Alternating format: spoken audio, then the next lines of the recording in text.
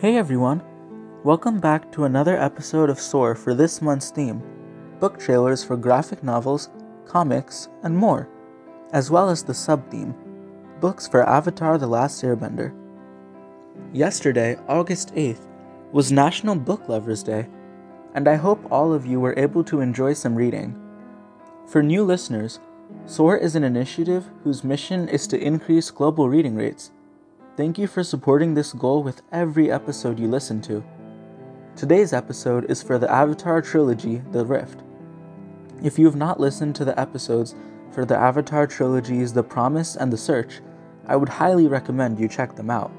If you don't want any spoilers for Avatar: The Last Airbender or The Promise or The Search, I would recommend pausing the episode here. The Rift begins with an announcement from Aang. It's Avatar Yang Chen Festival Day, the day in honor of the previous Airbender Avatar, and Aang wants all his friends to come celebrate with him. The festival was sacred, but hadn't been celebrated in over 100 years, due to the war and the eradication of the air nomad population.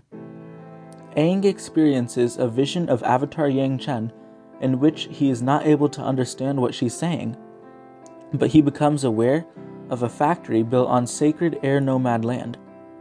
It turns out that an angry spirit named General Iron is going to attack unless something is done.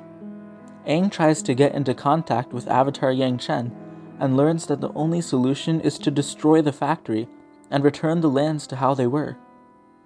Aang does not want to displace so many lives and an entire economic system, but he decides he has to do so in order to prevent the spirit's attack. He also thinks it's the right thing to do.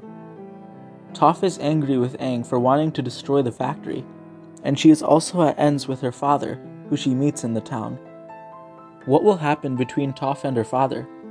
Will Toph and Aang fight over destroying the factory? Will the spirit end up attacking? Will Aang be able to procure peace yet again?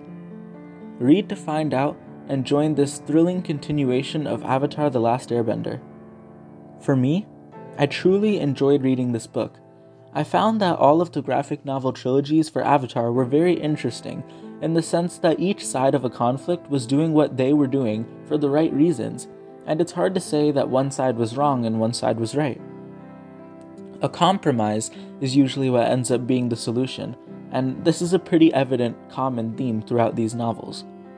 This trilogy is full of action, adventure, friends, family, love, hope, teaching, lessons, change, courage, thrill, and is truly a book that I would recommend. If you enjoyed this episode, please leave a positive review, listen to more episodes, and share SOAR with as many people as you can. Thank you so much for listening. I implore you to SOAR.